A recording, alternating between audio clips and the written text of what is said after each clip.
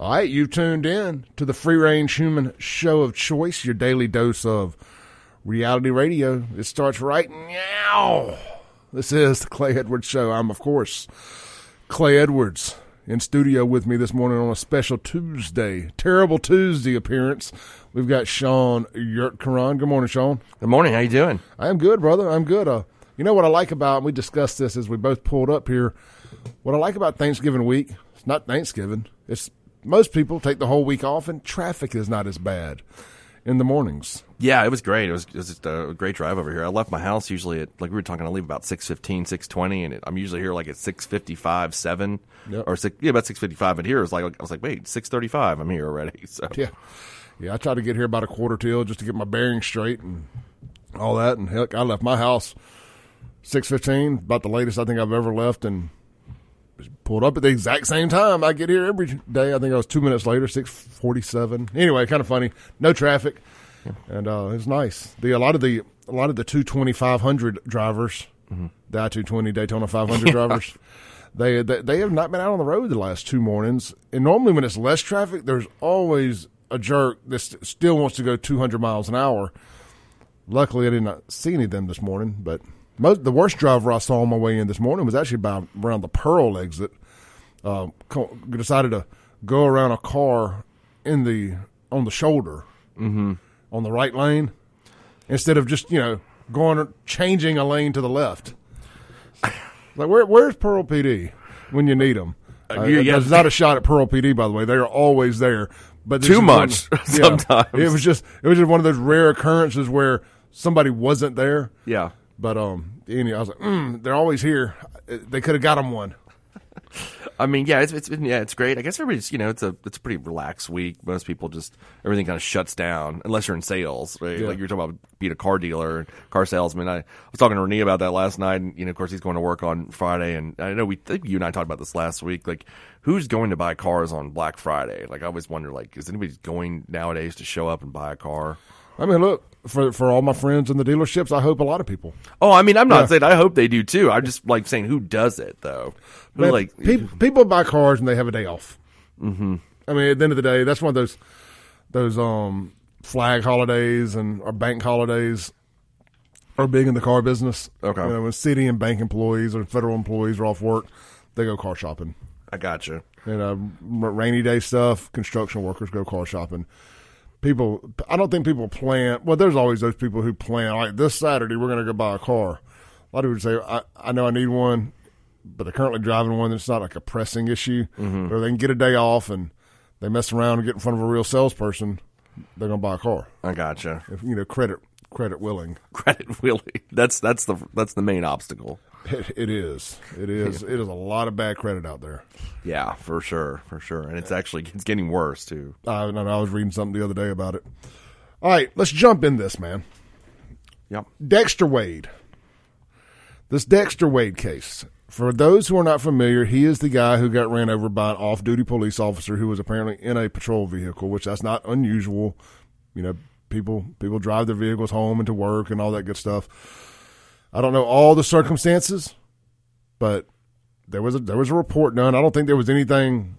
I do not think this is a cover-up. After I've had plenty of time to analyze this, for whatever reason, they did not have a victim identification policy. Mm-hmm. But SHAUN, I would bet you that at some point they had a victim identification policy. I'm sure they did. A family notification policy. Yeah. Maybe that's the better way to say it. Were they able to identify him when he was killed? That's.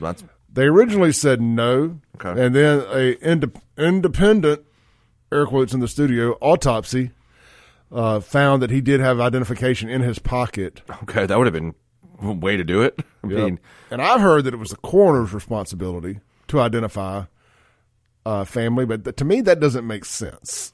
I mean, I've had somebody in JPD tell me, no, it's the coroner's responsibility. Now, I sit there and think about it. I'm like, well, I've had friends, unfortunately, that have passed away in car accidents. Mm-hmm. And it's the police that come and notify the family. Yeah, I don't know what there is a notification. I never was involved in that part of the process. So I don't know who's supposed to do that? I don't know. I never heard the coroner was supposed to do that. Maybe that's true. I don't know. I mean, but somebody could have done it because his ID was in his pocket, right? Yeah. All right, so let's just pretend that that's the case. Terrible situation. Okay. Yes. Sounds like incompetence, doesn't it? Yeah. Yeah. Terrible situation. Hate that happened. That's got to be a horrible way to go. Nobody wants to lose a family member or their life and under similar circumstances. We can all agree on that without any semantics. Was he walking on I-55 or frontage road? Or he was walking in the middle of the road enough to get run over. Yeah. Okay. I mean, we can. And that look, you guys that don't come through Jackson a lot might not realize how bad of a problem that is, especially on that stretch of interstate. Oh yeah, or frontage road from County Line up to about Lakeland. As far down as as far south as Lakeland. Sure, and this happened over by McDowell Road. Right? Is that where that happened? Yeah, this one happened. That's right. But that's a problem over there too. It's a problem over there too. That McDowell exit area. He was walking on the interstate when he was hit, is what the article says. Yeah, let me just say, unless you're broke down, you don't need to be walking on the interstate. No. I mean, that should not be the path you've chosen. And you know what's sad about that is there's frontage roads on both sides there. Yeah. All the way to Byram. Mm-hmm. Yeah, all the way to Terry. There's frontage roads. Was he just walking on the street? His car didn't break down. He just happened to be walking down the interstate. He had been MIA for a little while. Okay. And apparently has some mental health issues, possibly drugs. I don't know. Gotcha. A lot of these similar boxes all check off. Sure. I mean, and so that's just speculation on my end. I know for a fact she said he had mental health issues. I mean, I'm 44 years old. I've never walked down the interstate in my entire life unless my car broke down, which that's happened before. But yeah, so he had been missing for a little while. Just out of pocket. I don't know if missing's the word. Mm-hmm. And then this happens, and he, it was 3 months or so before the family was notified. Okay. Again, all that's terrible. Yeah, they should have done that. I mean, I don't know why they didn't do that. That doesn't really seem to make it up. I'm just reading here. It says he's had his government-issued ID on him. But this woman, his mother, and again, I want to be slightly sensitive to the situation, but she's screaming about justice, and she wants justice, and she's making a big crap show out of all this. Meanwhile, her brother is George Robinson, the man that was killed in that incident with Anthony Fox. He wasn't killed. Well, or died, whatever you want to put it. Yeah, he died. But so that's the one with Anthony Fox and the other couple JPD officers. She does not have any interest in justice being served in that case, and Anthony Fox being released. Well, from her perspective, I guess it was justice. Not from ours, but from hers. Well, and from the FBI's. It was it wasn't justice from everybody, but nobody thinks justice was served except Jody Owens. I mean, I agree with you there. Yeah, I mean, and that side of things. Yeah, sure. And the people with the lawsuit. Mm-hmm. So while my friend Anthony Fox is sitting in jail for another holiday season away from his family for a crime he did not commit, I have no sympathy for this lady. I'm not going to have public sympathy for this lady. And that's, people have asked me, Clay, why haven't y'all been talking about the Dexter Wade stuff? That's a big story. Why aren't y'all talking about it? This is why. I wanted to take the proper time to assimilate my thoughts and figure out how I wanted to address this. And as Al Sharpton and Ben Crump and Dennis Sweet and this whole production yesterday for this funeral, by the way, from a guy that they had to exhume to do this, mm-hmm. I just have a hard time finding the give a damn to get on this lady's side when it feels like they're trying to create another civil rights icon out of this lady because she lost a brother to JPD and now lost a son to JPD. But these are not normal circumstances. The brother was a known drug addict, mm-hmm. And if anybody will go do the research on it, you know that Anthony Fox's interaction with him did not kill him or was not responsible for his death. Then you have a son who clearly had some mental health issues and got ran over walking down the interstate.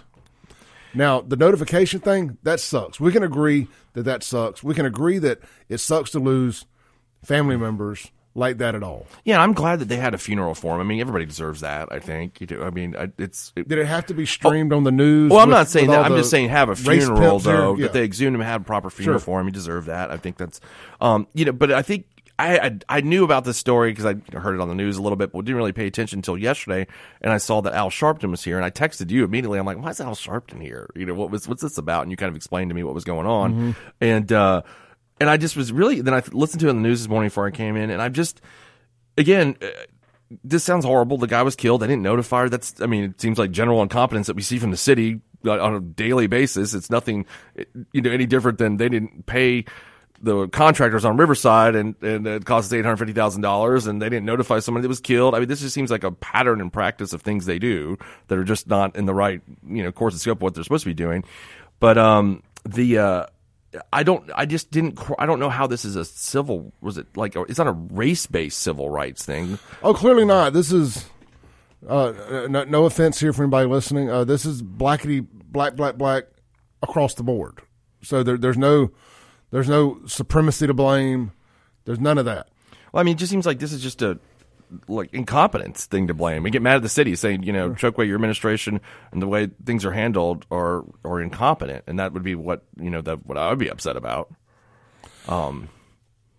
Yeah, I mean, look, if you're mad about this and you're mad about this incompetence, y'all voted for this. Well, I mean, I'll tell you, I had a similar circumstance, and with my own aunt, she was in a taxi cab about 7 years ago in Miami, and the city of Miami dump truck driver was driving and hit her in the back of the cab, and she was killed in the accident. And he fell asleep at the wheel was why he hit the cab. Now, the city had known some things about this guy, had a prescription drug problem, things like that. So we met with the city, and we got attorneys on the whole thing. And because it was city incompetence, it wasn't like it was like a civil rights issue, though. You know what I mean? Yeah. It was. See, she was killed in a similar circumstance, but it wasn't a civil rights kind of thing. And I don't see the difference here, really. It just seems like a city incompetence issue. Agreed, 100%.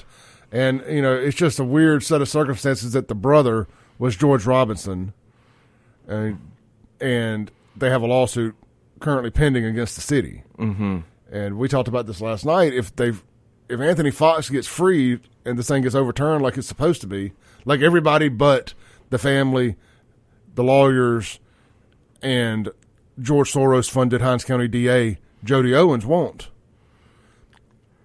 I think it makes the lawsuit a lot more shaky. Now, the city is self-insured, mm-hmm. but I'm sure that they would love to get some kind of federal. I don't know. We talked about this last night because there's the tort limits. Yeah, there's a Mississippi Tort Claims Act, and I don't know how. I haven't looked at their lawsuit. I don't know if they filed this as an excessive force thing in federal court or if they filed this in state court. I have to read it. I've never read his lawsuit. So, but I'm going to pull that and I'll check it. So, my point with all this, and why I bring it up, is everybody was all on their hands yesterday, the media tripping over themselves, mm-hmm. that Al Sharpton was in town. And we're going to go take a break real quick. We're going to come back. We're going to play some clips. Kenneth Stokes and that bumbling bunch down there at the city council are wanting to do another resolution.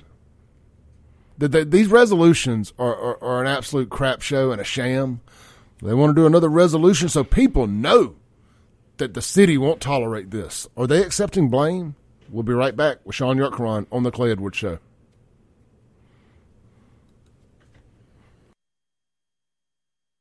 Come back into the Clay Edwards Show. This segment is going to be brought to you by Men's Health of Mississippi. Guys, the holidays are a great time to get started on testosterone replacement therapy. Our first of the year at the latest. Get through the holidays. You got all those New Year's resolutions. None of that's going to matter if your testosterone levels are too low. You're thinking about starting to work out.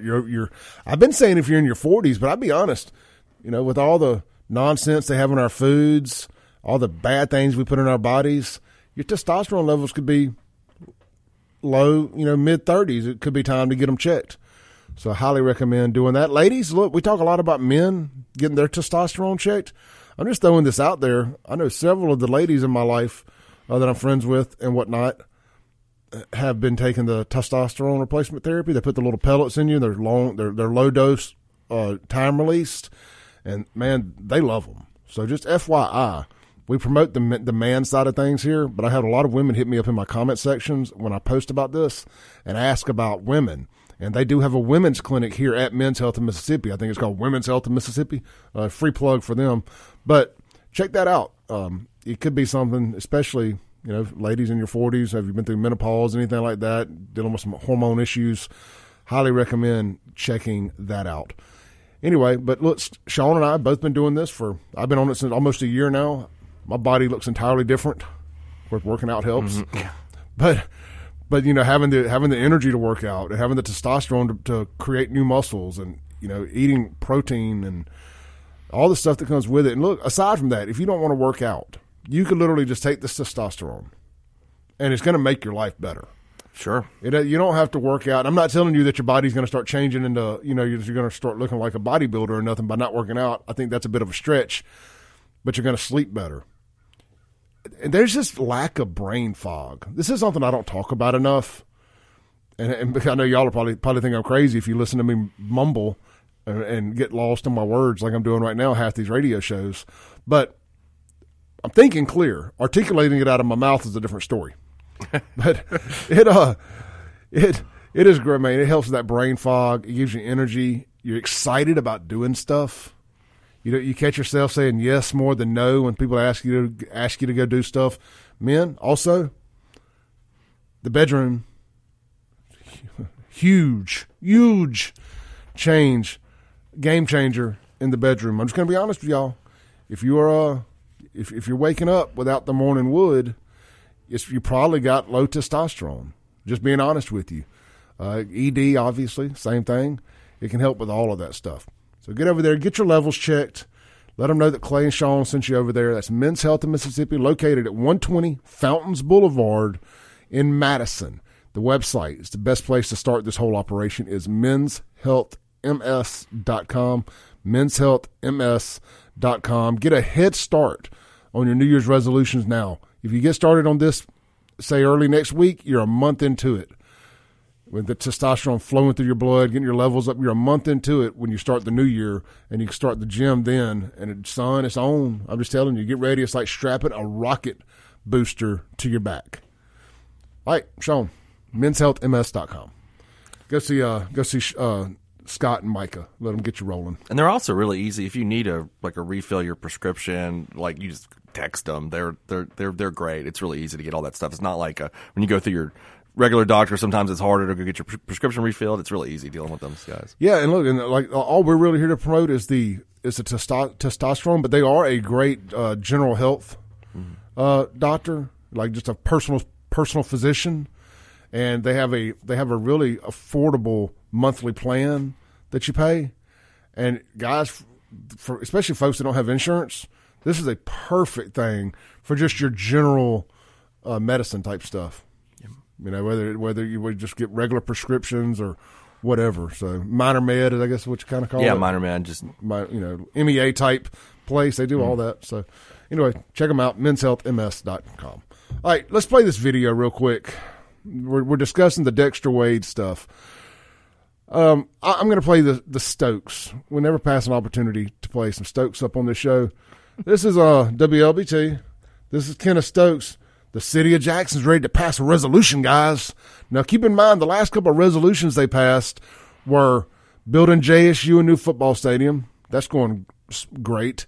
And so Dion would know how serious they were about him staying. Also, I think that worked out well for both parties. Also, they passed a resolution recently letting us know. I don't even remember what the other one was. What was it, Sean? The most recent resolution that went nowhere? God, man, I don't know. I had it on resolution not to pay their bills. I don't know. Yeah. I'll remember what the other useless resolution that went nowhere was here in a minute. Who knows? There's been so many. Here's a video. Was hit and killed by an off-duty Jackson police officer earlier this year, receives one of, if not the first public apology from a Jackson City leader. It comes just one day before his funeral. 300 Sides' Holly Emery has details tonight.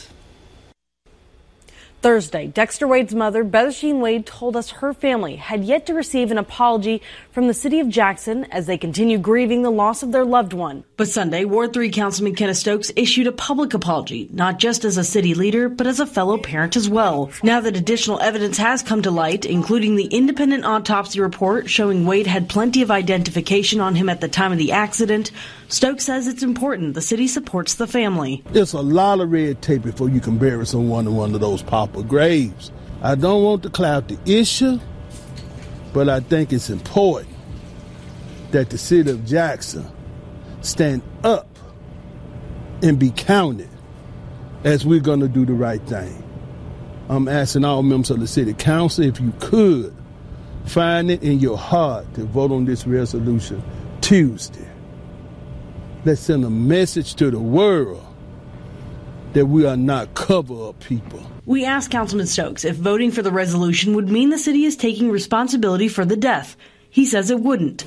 He added that if the city is found guilty of a cover-up, that the council would support actions to correct the issue. The resolution will be presented to the council on Tuesday, the day after Wade's funeral. Wade's funeral will be held at New Horizon Church International. Imagine being a member of the quote-unquote real media, and having to do a story about a resolution that means absolutely nothing. The other resolution that I couldn't think of was when the city got really mad at 60 Minutes for running that stuff about Dion in Colorado, and they showed a couple of crack houses in Jackson, and everybody got all up in arms. Oh, my God, they're showing the worst part. It's overwhelming. I bet you that represents about half of Jackson, so I wouldn't say they're just showing the worst part. But they signed a resolution to let the people know that Jackson was mad and they weren't going to take it no more. How did that work out? We should do a show where I bet Kingfish would actually be good for this. He's really good at investigative stuff. Pull all the resolutions from the city of Jackson over the last 10 years and just read out the most ridiculous ones. That's a great idea. We could just read them out. Well, that's a great idea. I don't know how to, I'm sure you could get them, do a FOIA request or something, or maybe they're public. I've never looked up a city resolution and don't know where to go to do that, but. Me either. So the Guns and Gear text line is 769-241-1944, 769-241-1944. I'm going to eat up 3 more minutes of y'all's time. This is the mother from the funeral yesterday, and then when we come back from the break after this, I want to discuss what are they trying to do with this? Like, where is this going? Y'all stay tuned. Hour 2, we've got a great story about a former Republican politician from Mississippi named John Henson, who is a bit like, what's the guy up in D.C.'s name now? Santos? Santos. Got a little Santos energy. Little Santos energy. Man, the Twitter, I follow Santos Twitter, and it is fantastic. If anybody wants to do that, the stuff he's tweeting every day. All right, let's listen to this, and we're going to go to the break after this. And to the mother and 2 daughters. This is Al Sharpton and the mother of Dexter Wade. Of Dexter Wade. Come on, the father.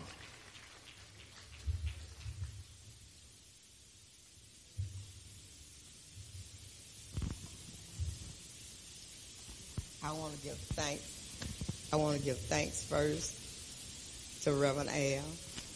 I want to give thanks to Mr. Crump. I want to give thanks to Mr. Dennis Sweet.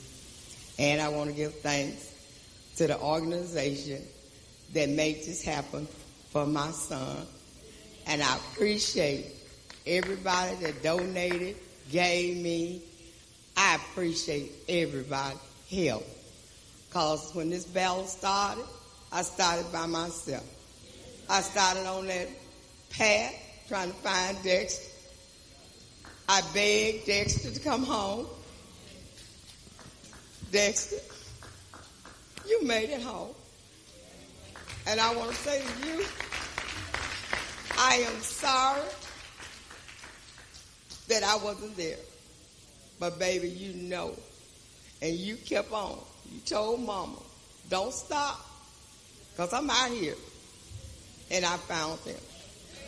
And I really found him for his 2 girls, because he loved them so, so much.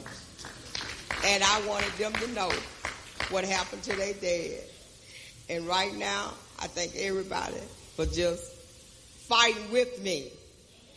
Just keep fighting with me, because it's not over yet. We just letting Dexter go home and walk around heaven with his fathers on the golden street. And that's what he always said. I'm going home to my father, and I'm going to walk the golden streets with my father. And now, Dexter, you are home. And I thank from the bottom of my heart, I thank everybody.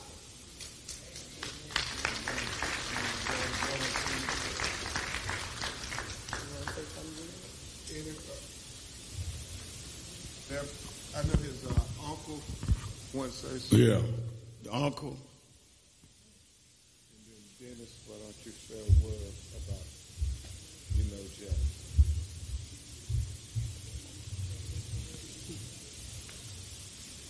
Uncle.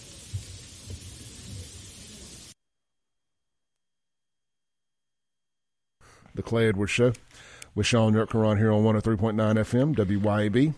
Hey guys, this segment is going to be brought to you by our friends over at Acme Pizza and Daiquiris. It's getting into the holiday week. You're going to be busy getting ready for Thanksgiving. Don't worry about cooking dinner every night this week. Get some carry out or delivery from Acme Pizza and Daiquiris, located right there at Fannin Mart on the Res, right there in front of the bowling alley. They're open 7 days a week, 4 p.m. to midnight at least. And they got you covered. Look, whether it's pizza, we already know they make the best pizza, but what about the pasta? They got that too. Hamburgers. They got it all. Try the dynamite balls on the appetizers. They're phenomenal. Deep fried pulled pork wrapped around some, well, they take pulled pork, they wrap it around some cream cheese, they deep fry it for a minute, and then they drizzle some barbecue sauce on it. Come on down, young son. Put that in my belly right now.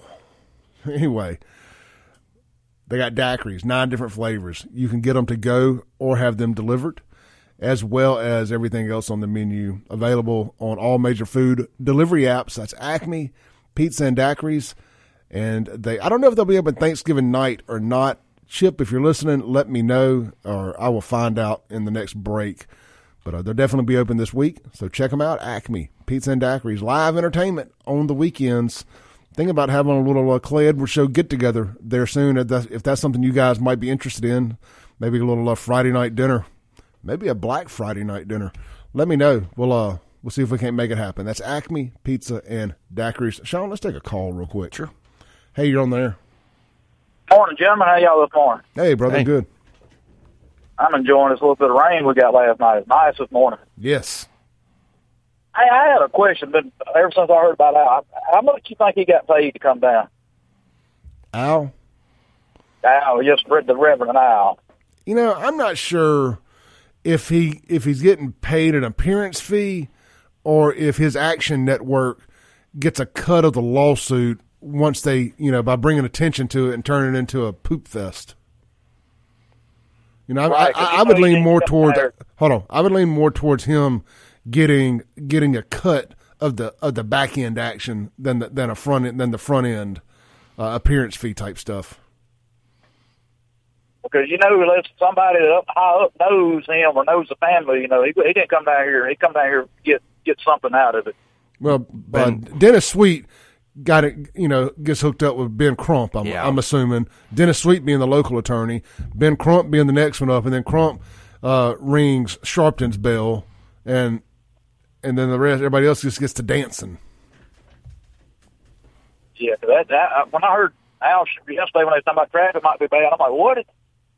Now, somebody texts in on the Guns and Gear text line and says he gets a $25,000 appearance fee. I don't know how legitimate that is, but nothing would surprise me. But I tend to think he's getting in on the back end action, or maybe they are just saying, hey, if we pay him $25,000 now, we can bring a lot of attention to this thing, and that's just an investment into a bigger payout.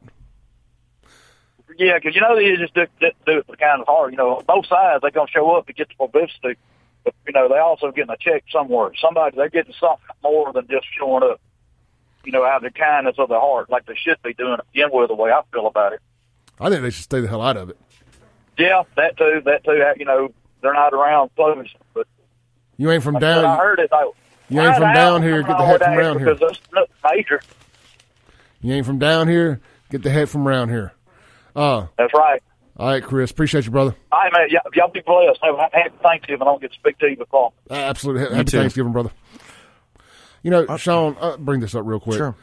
There's obviously going to be tort limit issue with this, too. And this is why I think they're trying to, obviously, my Captain Obvious statement of the day here, this is why they're trying for the civil rights angle. Yeah, and that's where my confusion. Obviously, your civil rights. Everybody's got civil rights. They can be violated regardless of whether it's based on race. I mean, if this was an excessive force, maybe Eighth Amendment kind of thing, and that's what they're saying. But that's what's confusing me. 'Cause that's what I was saying. Before we came in here today, I was like, this is just confusing me in terms of what's the angle, because I'm just looking at the facts. Like JPD off-duty officer hits this guy on the interstate, and I guess they called the coroner at that time, right when it happened, and when he dies, whatever. And the city makes a mistake of not properly identifying him. Now, somebody may know this better than I do. I'm just trying to figure out what the civil rights violation there is. I can't see what it is. And somebody that does this, I've never done that kind of work, but I'm trying to think what it is, and because they were stupid. I mean, I can't put it any better. They just if you read the report, having to be notified of your son's death or not being notified of your son's death isn't a civil rights violation. Yeah, it just doesn't seem like that is, and maybe it is, and I just don't know. But one thing I did read here is that they said that they realized he had identification once they did an independent autopsy. Well, I mean, didn't they realize that when he was hit and they checked his person and found a wallet? Wouldn't they have known then? Incompetency. I mean, when they exhumed the body. When they exhumed the body, I'm guessing he had his identification in his pocket. I mean, when they buried him with the identification? Apparently so. Well, I mean, I'm just I assume they took his, they took his clothing when he was there wouldn't have been an independent autopsy done before he died because they didn't know. Yeah, I think the family weren't notified, so they had to exhume the body, then do this independent autopsy. But his stuff must have been logged or inventory at the time of his death. I would think that would just make sense to me. Like they would have done that. Well, consider the source. Yeah, I get that part of it, and so that's where I guess my confusion stems from, is that it seems like this was just really being incompetent, properly, just say, hey, how hard is this, Clay? Let me put this. You hit some guy, everybody comes out there, they're checking they're like, oh, he's got an ID. Okay, let's find out who his relatives are. Like that seems like the normal course of practice when that happens. I mean, it happens all the time when somebody's killed. Yeah, well, and who's to say they didn't try? I mean, everybody ain't easy to get in touch with. No, and that could have happened too. I don't know. They may not have been able to track down certain relatives. They didn't know. Like you said, didn't you tell me at the break that this lady was not involved in her brother's life for many years? That was my understanding. Okay, I would say allegedly. Allegedly. My understanding was this lady comes up out of nowhere after several years.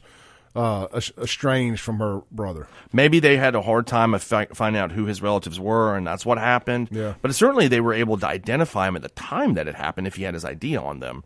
I'm just trying to say, how do you miss that? Yeah. Look, we can agree that this was incompetence. Yeah.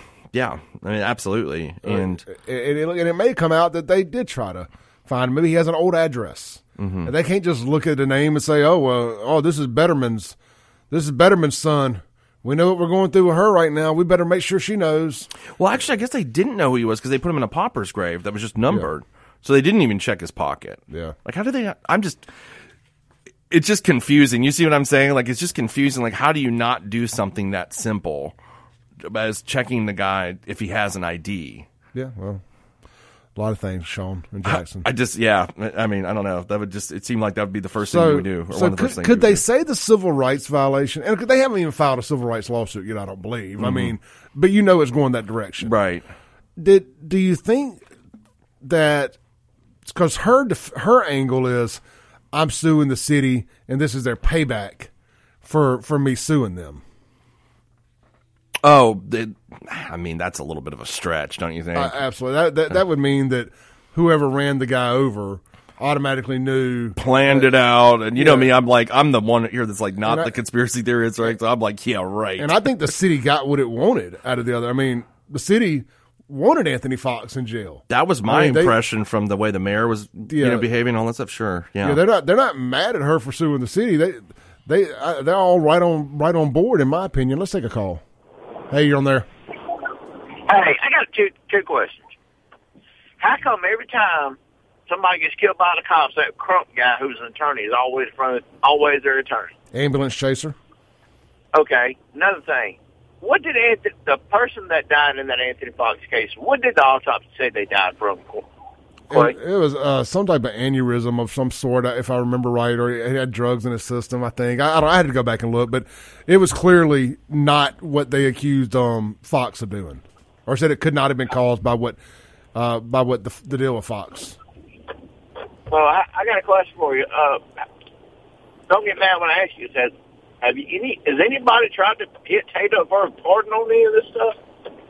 A pardon for, yeah, actively, but it's got to run through the appeal process and all that first. Before he gets a pardon, no, it doesn't. He can be pardoned before he even goes to trial. No, that's what Tate and them want to do. But now that the AG's office has come out and said that it should be overturned, look, he wasn't going to pardon anybody before that election. Okay, can't the AG just drop the charges altogether? Sean? Even though somebody's been found guilty already? It wasn't state charges. No, I mean, it was a state charge. I mean, it's a county, right? No, it's a state. I mean, it's still state. It's still state of Mississippi, but he was convicted by a jury, so it was appealed. So the Court of Appeals is going to have to reverse it for it to come back. The AG can't.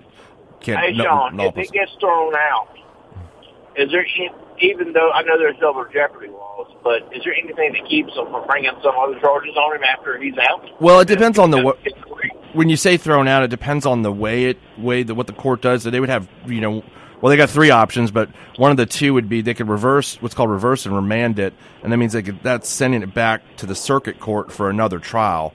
They could also reverse and render it, which means he's basically free at that point. So they got those two options. So you could go back on a reverse and remand, or it could be over with reverse and rendered, or they could affirm it, which means they're going to uphold the conviction. So that's the way that would work. What kind of timeline were they talking about, Clay, as far as the Supreme Court hearing? As far as what? As far as the next court hearing, when does that happen? Are you talking about for Fox? Yeah, it won't be till after the first of the year at some point. They haven't said yet, but I did. Somebody did. I had some folks helping on trying to get it overturned, not overturned. Trying to get Tate to pardon him. Apparently, there's some time restraints on when that can be done and when it can't be done, and apparently it was too late to get the pardon, so it's got to run through the system now. You guys have a great day. You too. Peace. It's too late. He can't just issue a pardon whenever he wants to. I don't. Maybe it has to be done before an appeal. They do like an applaud. They did. Maybe the case has to be over with, and then he can. There may be a way. I don't know how that. I don't. I've never represented anybody that gets a pardon. I mean, look, I got Teresa and I and Fred Shanks. I mean, we got everybody involved on this that could possibly get involved. Oh yeah, I know you have. I mean, I got no doubt. And ran it as far up the ladder as it could go, and overwhelmingly the support is to get him out. And I don't know exactly what the details were on why he hadn't got the pardon. I just assumed it was because of the election and not wanting to ruffle any feathers. But just got a text that it was too late. Let's take a break. Come back. We'll be right back.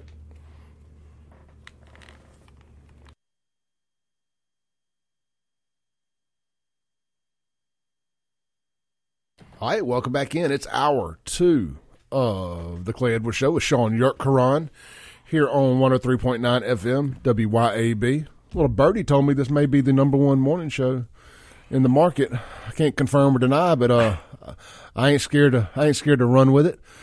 All right, guys, this segment brought to you by Watkins Construction and Roofing. Hey, big storms came through last night. A lot of wind damage. Luckily, we dodged the bullet with tornadoes, but that doesn't mean your roof might not have gotten some damage.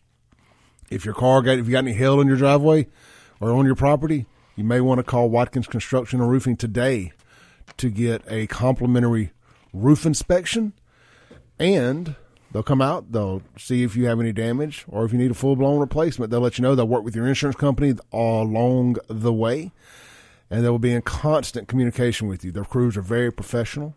And they will come out. You will never even know they're there unless you're home when they're doing the roof repair. They'll make sure your landscaping stays nice. Your neighbors won't be upset because they were unprofessional and bumpity bump music while they were there, or anything like that. That's Watkins Construction and Roofing, locally owned, locally operated. You can't go wrong with Watkins. Check them out online, WatkinsConstructionInc.com. All right, Sean. Let's pick back up on this. Well, we know we've established that walking on the interstate is a bad idea. It is. Just don't do it. Yeah, don't do it. I want to read a couple texts here because I asked people to text in. I don't think it's right to not read their text. Sure. So Jamie says a lot of stuff here, but I'm going to read it. He says, when he was hit, they did check and found ID on him. The coroner tried to get in touch one time and turned it over to the cops, and then he checked back monthly. He had a medicine bottle on him and even called the mental place for an address of where to live. He's saying, so they knew. And I just asked the question, I'm like, well, are they legally bound to notify next of kin on an adult? I don't know what the law is on that. And then he says, they just generally do, though. I mean, that's what they do. Yeah, but they're not forced to. Yeah, and they may be. It may be something in law. I just don't. It's just not one of those things that, just happens. Generally, that's what everybody does. So I'm sure there's some kind of. Well, Jamie continues after I asked that question, and he says, listening when they had the press conference, that's just what happened with the steps. The coroner did once, and the cops found out the information from the mental facility, and the coroner kept checking for 6 months or longer with the police. After one phone call from the coroner, and he got no one, then he just turned it over, is all I know, but she had a missing persons report out before he was actually hit. So there was a missing persons report on him before he got ran over. And they didn't match those up with the ID and the missing persons report? I guess do they not have it like a system, like an NCIC type system for missing persons, and you run somebody's name through it? None of these systems talking to one another. And in ending with Jamie's text here, says they knew. Other than that, I don't know. But usually it's the cops that do that job and not the coroner. Yeah, that's what I would think the initial report, the police would have been like, here's his ID. This is so-and-so. It just makes sense. Well, so if that's correct, and they knew who he was, and they attempted to do it, what did they do wrong then? That changes my whole, or I guess our whole argument from the last hour. If they did the right steps, and they couldn't get in touch with anybody, then what did they do wrong? Yeah, they just didn't bend over backwards and go make a home visit. I don't know. What are they liable to do? What are they required to do as far as like step 1, step 2, step 3? At some point, like, whose job is it, and do they care? And also, did they conduct some sort of sobriety test on the officer that was off duty? I would assume they did that. You would assume, and maybe that's part of it too. Let's get a call. Hey, Jerry. Hey, man. Okay. We're dealing with Jackson, right? Yes. Yeah. Say no more. And they are saying that there's a cover-up. Can Jackson spell cover-up? Because they can't pay their bill. It's just incompetence. So they're acting like there's some grand conspiracy to deprive them. Look, it's sad that the guy's family wasn't notified, but it's basically, hey, we screwed it up. But where's the Ben Crump and Al Sharpton play in this? Where's the payday they're looking for? Well, the city is self-insured, so and we have tort limits here. I don't know if these are big names that chase millions and millions of dollars. I don't know if their cut of a $500,000 tort max is worth the squeeze. Why would the city even pay a tort for something that basically, like, hey, we apologize? It's not like they did not pay a contractor and they walked off to a job and to give them a come back, they had to pay all back pay and penalties. It's not in a contract. It's sad. They had an accident. They didn't identify him properly. But it doesn't surprise me. If it surprises anyone about Jackson, look at the water and why we have to have Capitol Police District. Well, apparently they did. We just found out, I don't know if you were listening, the person texted in and said that they did notify or attempt to do it properly. So it seems like they don't even have that angle. Well, it doesn't play into the golden coffin, middle name of George, I guess. I don't know. Yeah. But anyway. And also, I would wonder, too, that he was off duty at the time. I know he was in a patrol car, so that's, I think that's an interesting dynamic, too. Well, look, thank you. I appreciate it. It is Jackson, right? I just want to make sure. So it's kind of like voting in Hinds County in the Delta with the Keith. They're saying everything was perfect. Look, I enjoyed the interview. Sharp guy. But if you don't think there's something, I can give you personal testimony over on Martin Luther King at the library where I've been a poll watcher in the Callaway High School, and you just put your hands up saying, my God, I think Argentina's better than this. And I've watched it personally. And and made reports about it back in the day, but that was when Eric Clark was the Secretary of State. It's like, oh, well, guess that got swept under the rug. But anyway,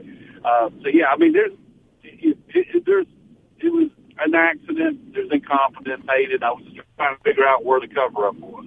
Yeah, I don't think there was a cover-up. I mean, unless the cop was drunk and they're not letting us know that, I don't think there's a cover-up here. I think it's just incompetence. Well, anyway, thank y'all. Enjoyed it. Y'all have a good day. Have a good Thanksgiving. I'll talk to y'all. Same to you, brother. Yeah, I think we're, from the best I can tell from text messages and calls, I think we're all kind of on the same page here. I'm just going to be honest with you. I don't think Jackson has the ability to cover something up. Yeah, that's for sure. I'm just gonna be honest. And I'm not talking about everybody. Like Jerry just said, they can't even pay the bill to the contractor on Riverside. I mean, and then cost the city another $850,000. I mean, they can't even get that right. I mean, cover up is a big thing for them to get right. That's what I'm saying. Too many people would have to know to be involved. Yeah. For this to be a cover up. It's like when they say, if you're going to go commit a crime, you do it by yourself. Because if one person knows, too many people know. I used to say this is someone always talks. Yeah. That's how you get people. Someone always talks, man. I mean, it's just the way it is. All right, let's just hit a couple more texts here. And when we come back from our next break, we're going to clear the deck and move on to this other topic about John Henson. Y'all are going to love this. Yeah. Unknown texter.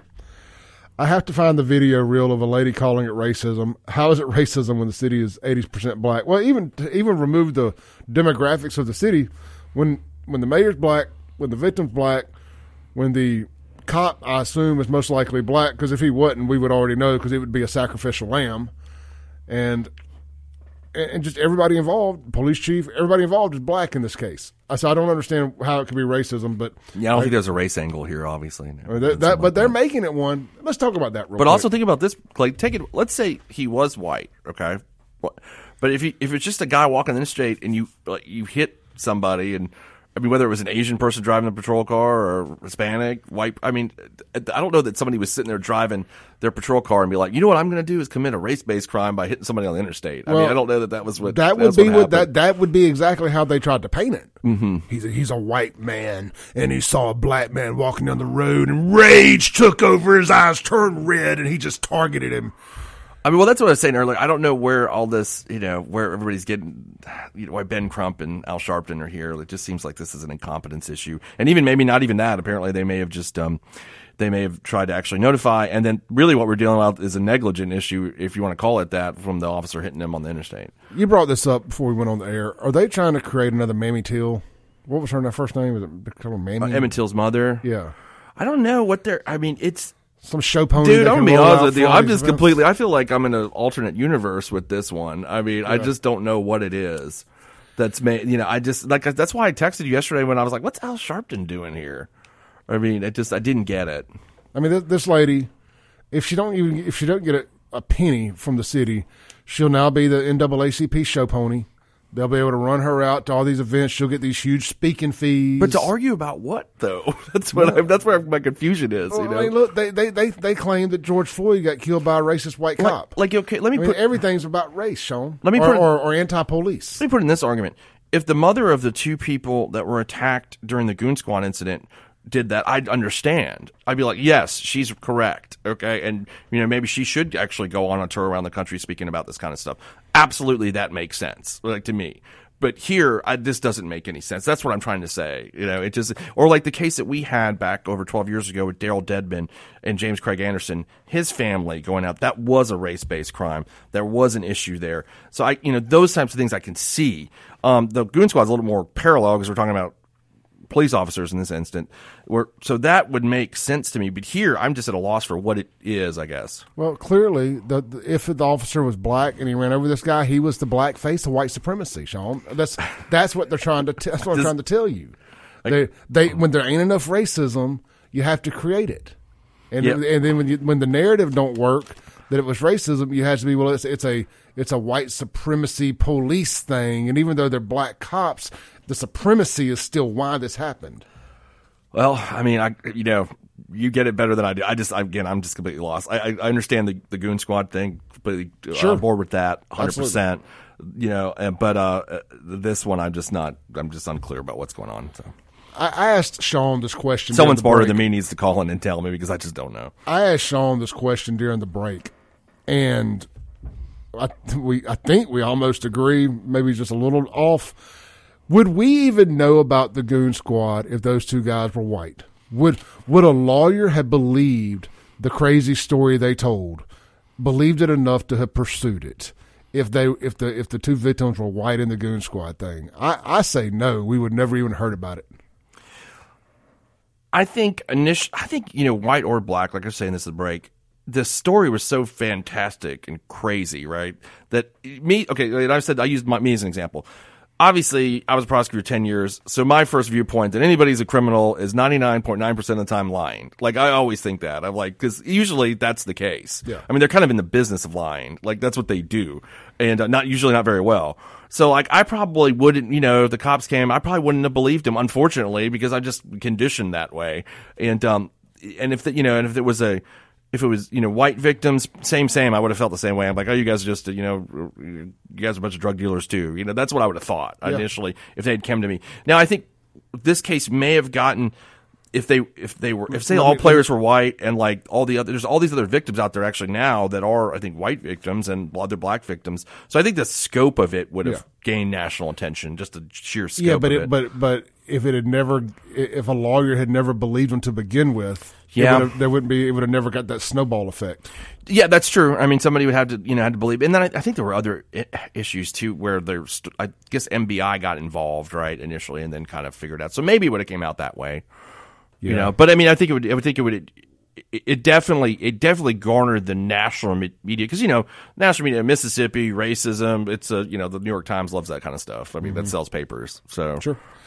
All right, let's take a break. Come back. We're going to hit the reset button here and get into a crazy political story from 1979, 80, 81, from in that era. Y'all aren't going to believe what we're about to tell you if you don't already know. The John Henson story when we return.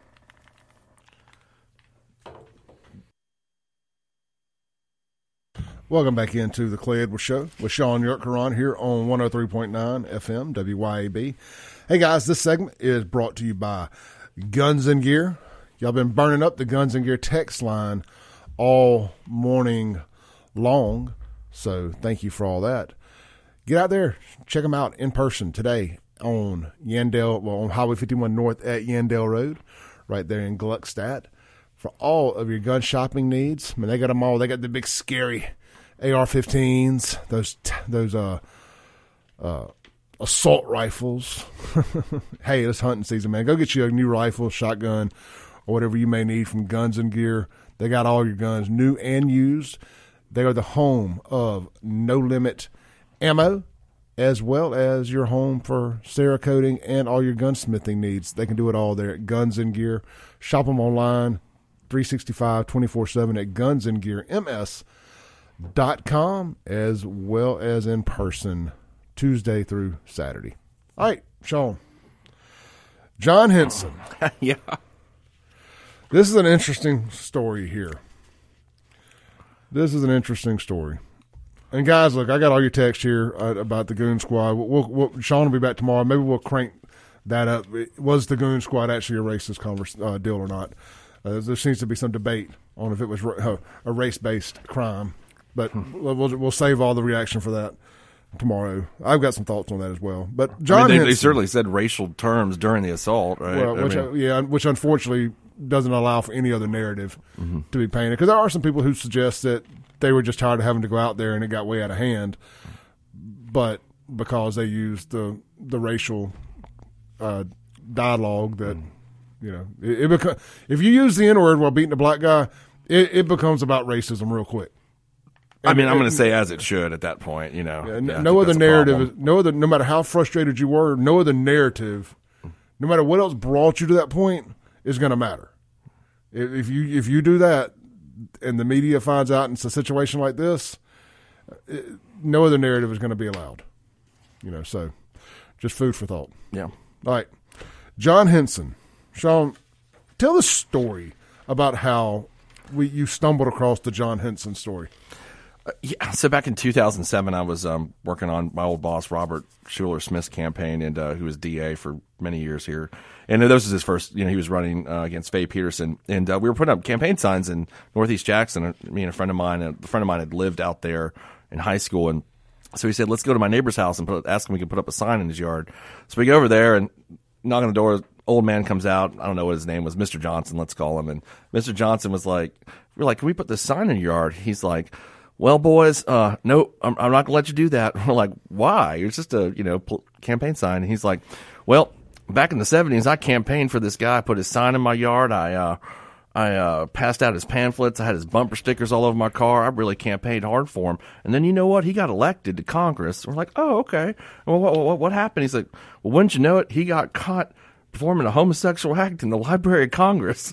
I was like, oh, okay. He's like, and after that, all my friends made fun of me for years, and I couldn't live it down. So I told myself I'd never put another political sign in my yard ever again. We're like, sir, that's a great explanation. We understand that. We're going to take this sign and leave. And so I didn't know who this guy was that had done this, that had, sex in the Library of Congress. And so after I left, I looked it up. And this was kind of the beginnings of Wikipedia in that era, 2007. So I found this guy, John Henson, who was a congressman from the old, 4th district of Mississippi. Which would have been South Mississippi. But it was actually Jackson. Part of Jackson, was too. Included into it, but nobody who ever ran from Jackson won. It was always from the southwest corner of the state or whatever it was. Right, and he was from Tylertown. His dad was actually a supervisor in Walthall County. Yep. And at that time, I had never heard of this guy before. This is, of course, nearly 20 years ago. And so I read the story that he had several incidents like this that happened in D.C. One of them was he was at a homosexual movie theater and sex club, and it caught on fire. And he was one of the only few survivors of that. Yeah, so that was the second thing, the second known incident. So the first one was the Library of Congress thing, I believe. The Congress was after he was elected, because before he was on Thad Cochran's staff, when Thad Cochran was... that's when the fire happened. Yeah, the fire, when he was like an aide to Thad Cochran, and he was at the movie theater fire, and they pulled his body under some other bodies, and he lived, 4 other guys lived. Yeah, he was one of 4 survivors. Mm-hmm. And the only reason his name became public is because he had to give a deposition for the families that were suing the gay sex club movie theater. Yeah, come to find out, it ain't just a gay movie theater. It's a gay sex club that had 22,000 members, and they would go there and do things that go bump in the night. Yeah, that's it. So he wasn't elected to Congress yet. Well, then Thad Cochran, Jim Eastland retires from Congress, or was going to retire, the longtime senator of Mississippi.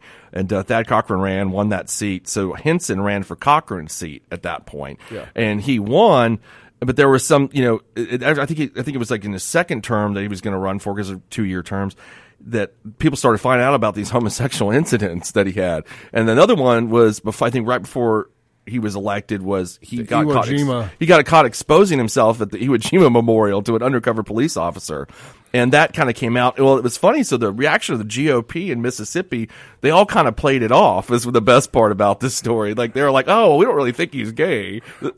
Well, the Iwo Jima thing, as bad as that sounds when you sit here and talk about it being a memorial, apparently it was a popular gay meetup spot. At that point, okay. Yeah, it was kind of like a gay safe haven. Yeah. Kind of like the old Palm Bridges Park at Elton Road. Mm-hmm. It was that a gay Yeah. Was it? Okay. Uh-huh. I didn't know that. And then so these allegations had come out, and I think it said Billy Munger and YURTKURAN met with them, who were, big time guys in the Republican Party for years, and they were kind of like, he said, I'm not really homosexual, and they were like, well, I guess we believe him, so they just believed him, and then he was reelected, and then 2 months after he took office again, he got caught with this guy in the Library of Congress, this aide or employee of the Library of Congress. And within hours, and because apparently the police had a peephole where they were checking on this. Which they were talk about civil rights violations. That's kind of weird, isn't it? Like they were doing that. They were like checking for the Capitol Police had a peephole for the men's restropp. Yep, because they had heard there were homosexual acts going on. They were busted people for this in the the Library of Congress or well, I don't know. I think the guy was a Library of Congress employee. And the Mississippi Politics books say it was an adjacent congressional building, so I don't know if it's actually in the Library of Congress. So you want to talk about having a crappy job? Like it's your job to watch the gay peephole today? Yeah, I'm gonna be honest here. I'm gonna question if maybe they want some. Maybe they didn't have a. Maybe the guy doing it was gay too. I guess what I'm getting at. How do you get assigned to do that when you're the police officer? Like, all right, Bob, you're on the gay people duty this week. You're like, dang it, man! Again? I gotta do this again. That's like I guess if you do something wrong, is they're like, well, guess you're on gay people duty this week. There's a great quote in this story kind of towards the end of it here because, of course, it got down here to Mississippi within hours. Yeah. And because we just so happened to be in session at the Capitol when news broke of this. And it was a national story. And they said the jokes were going around the Capitol quick. Yeah. And how long before he stepped down? 1 month. I read his pastor statement. The pastor statement. Yeah. But there's a great quote in here from just a citizen in his district. And it says, the quote is, the Republican transformation in Mississippi was perhaps best captured by a shopper in Henson's hometown of Tylertown. And I still rings true today as far as I'm concerned, because we the Republican Party, are the party for everybody. We're gay, straight, we don't care. We welcome you all as long as you vote the way you need to. And it says, the day after his 1981 arrest, the shopper said this. He had figured all along that Henson was gay, but had voted for him anyway just because gay was better than a Democrat. And that's what I love that part of the book. It says that's when, because this is 1980, y'all, so this is before the state has become the full Republican takeover. And just in 1976, Mississippi went for Jimmy Carter, and then narrowly for Reagan in 1980. So it says in the book, like, this is when we knew that the party was finally taking a hold, that somebody would say that, a comment like that. And, in Tylertown, nonetheless. In Tylertown, I know. They were probably still burning crosses in 81 or so in Tylertown. I mean, I was down there helping my buddy campaign this summer, and it's still a very rural place, obviously. But the story of John Henson is really kind of sad, though, because so after he resigns, his parents, his dad, again, is a supervisor in Walton County, they die in a house fire, and then he got AIDS. And he ended up dying in 1995, very young, around 52. Yeah. And so it was just kind of tragic reading that. I was like, man, that's a horrible story. He became, later, he came out as being homosexual, and he started becoming an LGBT activist and all those things. But then, he died of AIDS in 95. So it was a really sad story, actually, look at it. I mean, the way it was related to me initially back in 2007, though, this old man saying he ain't ever going to put up another thing was kind of like, it was funny at that point. And then I found out who this guy was and all the things that had occurred. There's another good quote in here. It's just the one from Thad Cochran. Just the one from Munger. What's his other quote here? It says, years later, when asked about the 1978 campaign, Evers. Oh, this is a different. Oh, that was what I sent you about that. Charles Evers ran for Senate that year against Thad Cochran. So once he went for the Senate. And it was all part of this whole Henson, because Henson took Cochran's seat. Cochran ran for Senate. Charles Evers was in the race and said that he liked Thad Cochran and would rather help him out than the guy that had run as a Democratic nominee, which I think was Claude Manton. I think that's right. So he Evers, and I thought that's pretty cool that Charles Evers was trying to help Thad Cochran out. Yeah, I want to say there was another quote in here. Anyway, the question that we have is. Shaun has said, would this even have been reason for resignation today? And I think not being gay. I think it's the lewd and crude public acts. But don't you think if this – wait, and that's a good point. I know you said it last night we were talking about this, but I thought about something this morning. But the way there's all this like LGBT agenda out there, don't you think that there could be a big backlash of trying to make, like, if somebody like Henson was here today saying like, oh, you're only making him resign because he's gay, not because he committed a sex act in public? Well, and my argument is they wouldn't make it because he's gay. They would make it because it's a lewd sex act in public. And I mean, legitimately, I mean, sodomy and oral in public. I mean, at some point, bro. No. I'm not debating that point. What I'm saying is, like that point would be made. What your point is, but would the lobby of the LGBT lobby be like just too intense to force him to resign? Because it would become, just like we're talking about the civil rights stuff, would it become about the fact that he was gay and not the fact that he had actually committed an act in public? Like, I think that would happen. Like, oh, you're trying to get rid of John Henson not because he had sex in public, but because he's a homosexual. Like, I think it would become about that instead of the sex act in public.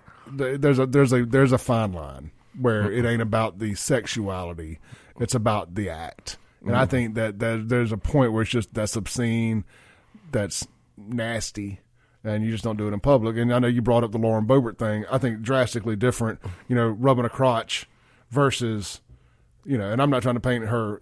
She's obviously got her own issues, but I think there's a big difference in, groping somebody in a movie theater versus versus performing oral in the Library of Congress. Well, my example was, actually, I didn't articulate it last night, but what if, I don't mean just because she was rubbing on the guy's crotch, what if she pulled it out in the theater in that Beetlejuice show, right, and then did that? Well, yeah. I mean, do you think she'd be resigning from Congress today? I don't know that Boebert would resign over that. I don't think she would. But look, whether somebody resigns or not, it's a moot point, but because they have to be the one to do it. Mm-hmm. But would people still want it? Yeah. I mean, people would still want him to resign, especially in a conservative, and I brought this up, there's a big difference in conservative Mississippi versus liberal Colorado. Yeah, but her district is pretty conservative, that happened in Denver. Yeah, I know it happened in Denver, but I'm talking about the district she represents is very conservative out in western Colorado, on the western slope. Though, then that kind of segues us into George Santos. He's not resigning, and this guy, I think everybody would agree, is the most ridiculous human. Is anybody, I don't know if out there has watched the movie The Distinguished Gentleman with Eddie Murphy? Clay and I we had this long conversation about Eddie Murphy yesterday and how much we liked old Eddie Murphy and the things he did.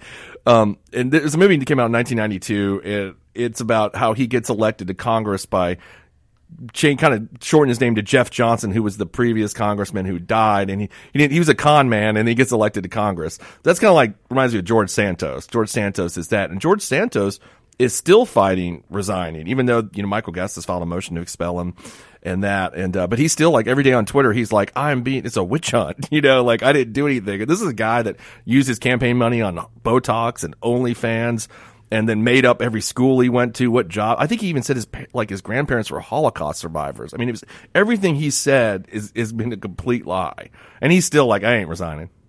So that's why I wonder, like, would somebody resign over the sex act? If you're not going to resign like George Santos is doing, because things have become so, I mean, I don't know the better way to put it. I don't know if partisan's a way to look at it, but it's just obstinate. I don't like everything kind of goes these days. So, like, if Santos won't resign, I just wonder if in today's world, if Henson would resign.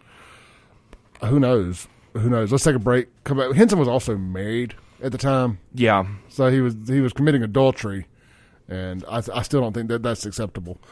This is the Clay Edwards Show with Shaun YURTKURAN. We'll be right. Welcome back into the Clay Edwards Show. We are live here on 103.9 FM, WYAB. Hey, guys, Watchman Security Services. Getting close to the holidays. Now, more than ever, people are stealing packages off your doors.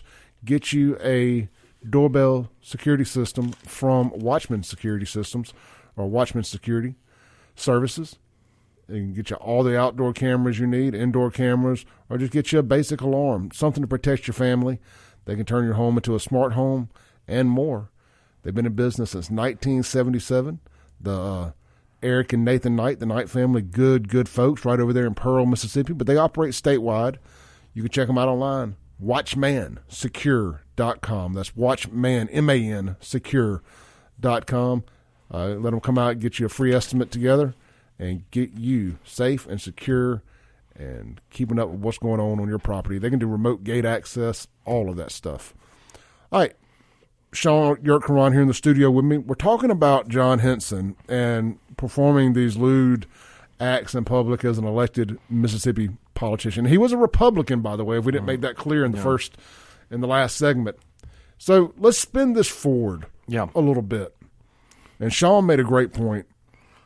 Let's just say we were looking for somebody to use as an example. I think we're just going to say current Republican or current Democrat. Yeah. Because the last thing I want to do is somebody clip something out and be like, they said that da-da-da-da-da. Yeah. You know, so let's just if one of generic Republican, generic Democrat. Right? Yeah, if one of our current Republican congressmen or senators or whatever were found to have committed this crime, I guess it's a crime.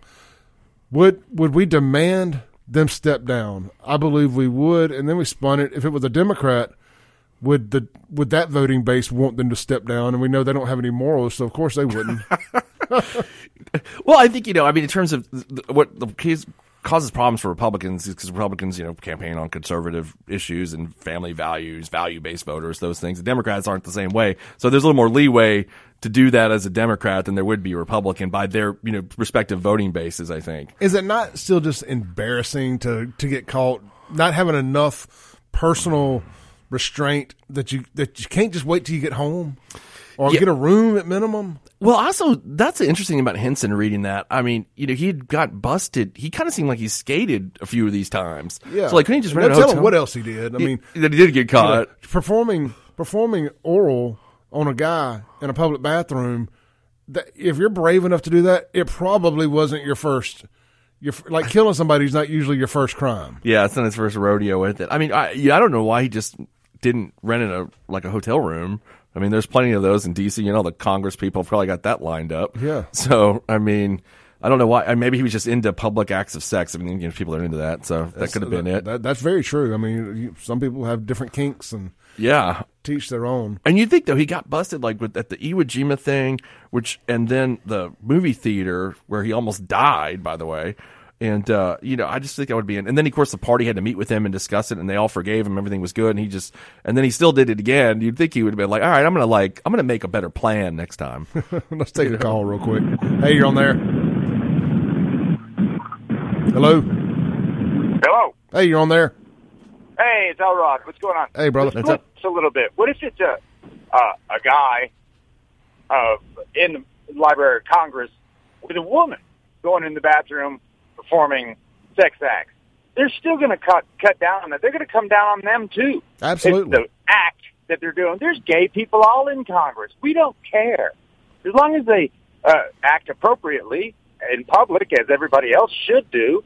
That's the wise thing that shows that they have intelligence and civilized somewhat. And so it's the act. They're just saying, don't whip it out in public. Don't do this. Yeah. Go home. Get a room. Yeah, and that's why I slightly defend Lauren Boebert or say that I wouldn't demand her step down. She was in her personal time in a movie theater. Yeah. That's not on public. On public-owned property. That's our property. This happened. Library of Congress. We're taxpayers. That's all of ours. Yeah, and her clothes stayed on. Yeah, unfortunately, that's kind of ritual between humans that happens. As long as they don't, if they start it there and then say, let's go somewhere else private. That's awesome. That's how the way the world should work. Yep. But to do it, let's just do it right here on the pavement. Yep. No, that's not how things go, man. I really, I'll be honest. I wish we could completely just null and void this entire conversation about gay versus straight or anything. We need I would support a gay Republican for governor. And let's absolutely, just a gay black Republican for governor. You would have so that way we just things nobody else could. We just cleared the deck here. Like, look, I voted for a gay black guy, but we got the same politics, so you can't call me homophobic or racist. But you have to say 40 years ago that the homosexual part of it was more salacious than it would be today. Sure, absolutely. I think absolutely. This is a different age, a totally different age now. Mm-hmm. Yeah, that was. So things have changed. I mean, if he had done that with a female, I think the story wouldn't have been quite as big back then. Is what I'm saying. Back then, as it was. I think it would have been, especially if it was a guy caught with a woman, they would say, "Oh, he used her. He's exploiting her." That could be true too. That's true they too. Would flip it. You know how they are. Yeah, they're smart, man. That's a good point. Elrod, appreciate you, brother. Yeah, man. Have a good. Happy Thanksgiving. If I don't talk to you. Elrod is right about that. That's exactly what would happen. That's exactly what would happen. Like, he used his power, he was like all that stuff. Yeah, that's what would happen. Man, look, bro, I'm just going to say this, and we're going to take a break. Women have been attracted to powerful, popular men for a long time. If we're going to start going back and persecuting men for taking advantage of their power or popularity with women who willfully did stuff, not unwillingly, we're going to have to just start creating prison states. Yeah, just prison colonies. And what are the women that, like? Most men who are powerful and popular are usually successful. Women tend to be drawn towards successful men for security, for multiple reasons. Like there's a few women that are screwing this whole thing up for most women right now. Like some sour women that didn't get the one they wanted. They didn't strike gold, are trying to make it bad for everybody. Yeah. Let's take a break. We'll be right back. Land the plane for the day.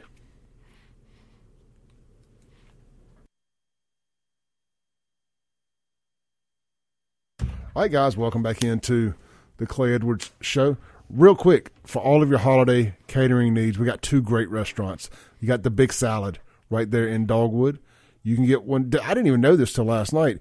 You can actually get a salad bar brought to work. Imagine that, or home or wherever. Get a whole salad bar, or you can get a sandwich platter. Or if you're a baller, you can get both a salad bar and the sandwich platter all in one fell swoop. Contact the Big Salad today for more details. That's thebigsalad.com, located in Dogwood. Burgers, Blues, Barbecue, all your holiday catering needs. They got you covered from 5 to 5,000 people. Check them out online today. They got their holiday menu posted at burgersblues.com. And don't forget their new location in Flowood is now open. And today's plate lunch special is hamburger steak and fried pork chops. So please get over there and support them at Madison, Flowood, or downtown Brandon. Both restaurants are available for delivery through Take a Break deliveries, as well as a couple other outlets, but I know both for sure on Take a Break deliveries. That's Burgers, Blues, Barbecue, and the Big Salad for all your holiday catering needs. And don't forget, the Big Salad will be open at 6:30 a.m. Friday morning for Black Friday shopping. So if you're in Dogwood and you're hungry, hit up the Big Salad. Sean, we got about a minute left, brother. Fun show today. Yeah. Thank you for the John Henson topic. Oh, that's one of my favorite stories. Like when I heard that, then it was almost 20 years ago. But and if y'all had the Mississippi Politics book from 76 to 07, 76 to 08, something like that, y'all need it. The whole story's in there. It starts on page 122, and it's definitely worth the read. It's only about 4 pages long, so it's a quick read, but it's definitely worth it. It's a bunch of wild stories. I think Sean came up with a great idea yesterday about doing some retro political scandal stuff, and that's how we stumbled across this idea. Yeah. We're going to be doing more of that. Sean, thank you. The podcast will be available here shortly at clayedwardshow.com or wherever you download podcasts or stream music. Sean will be back with me tomorrow as we take it home for Thanksgiving. Stay tuned. Americans for Prosperity is next.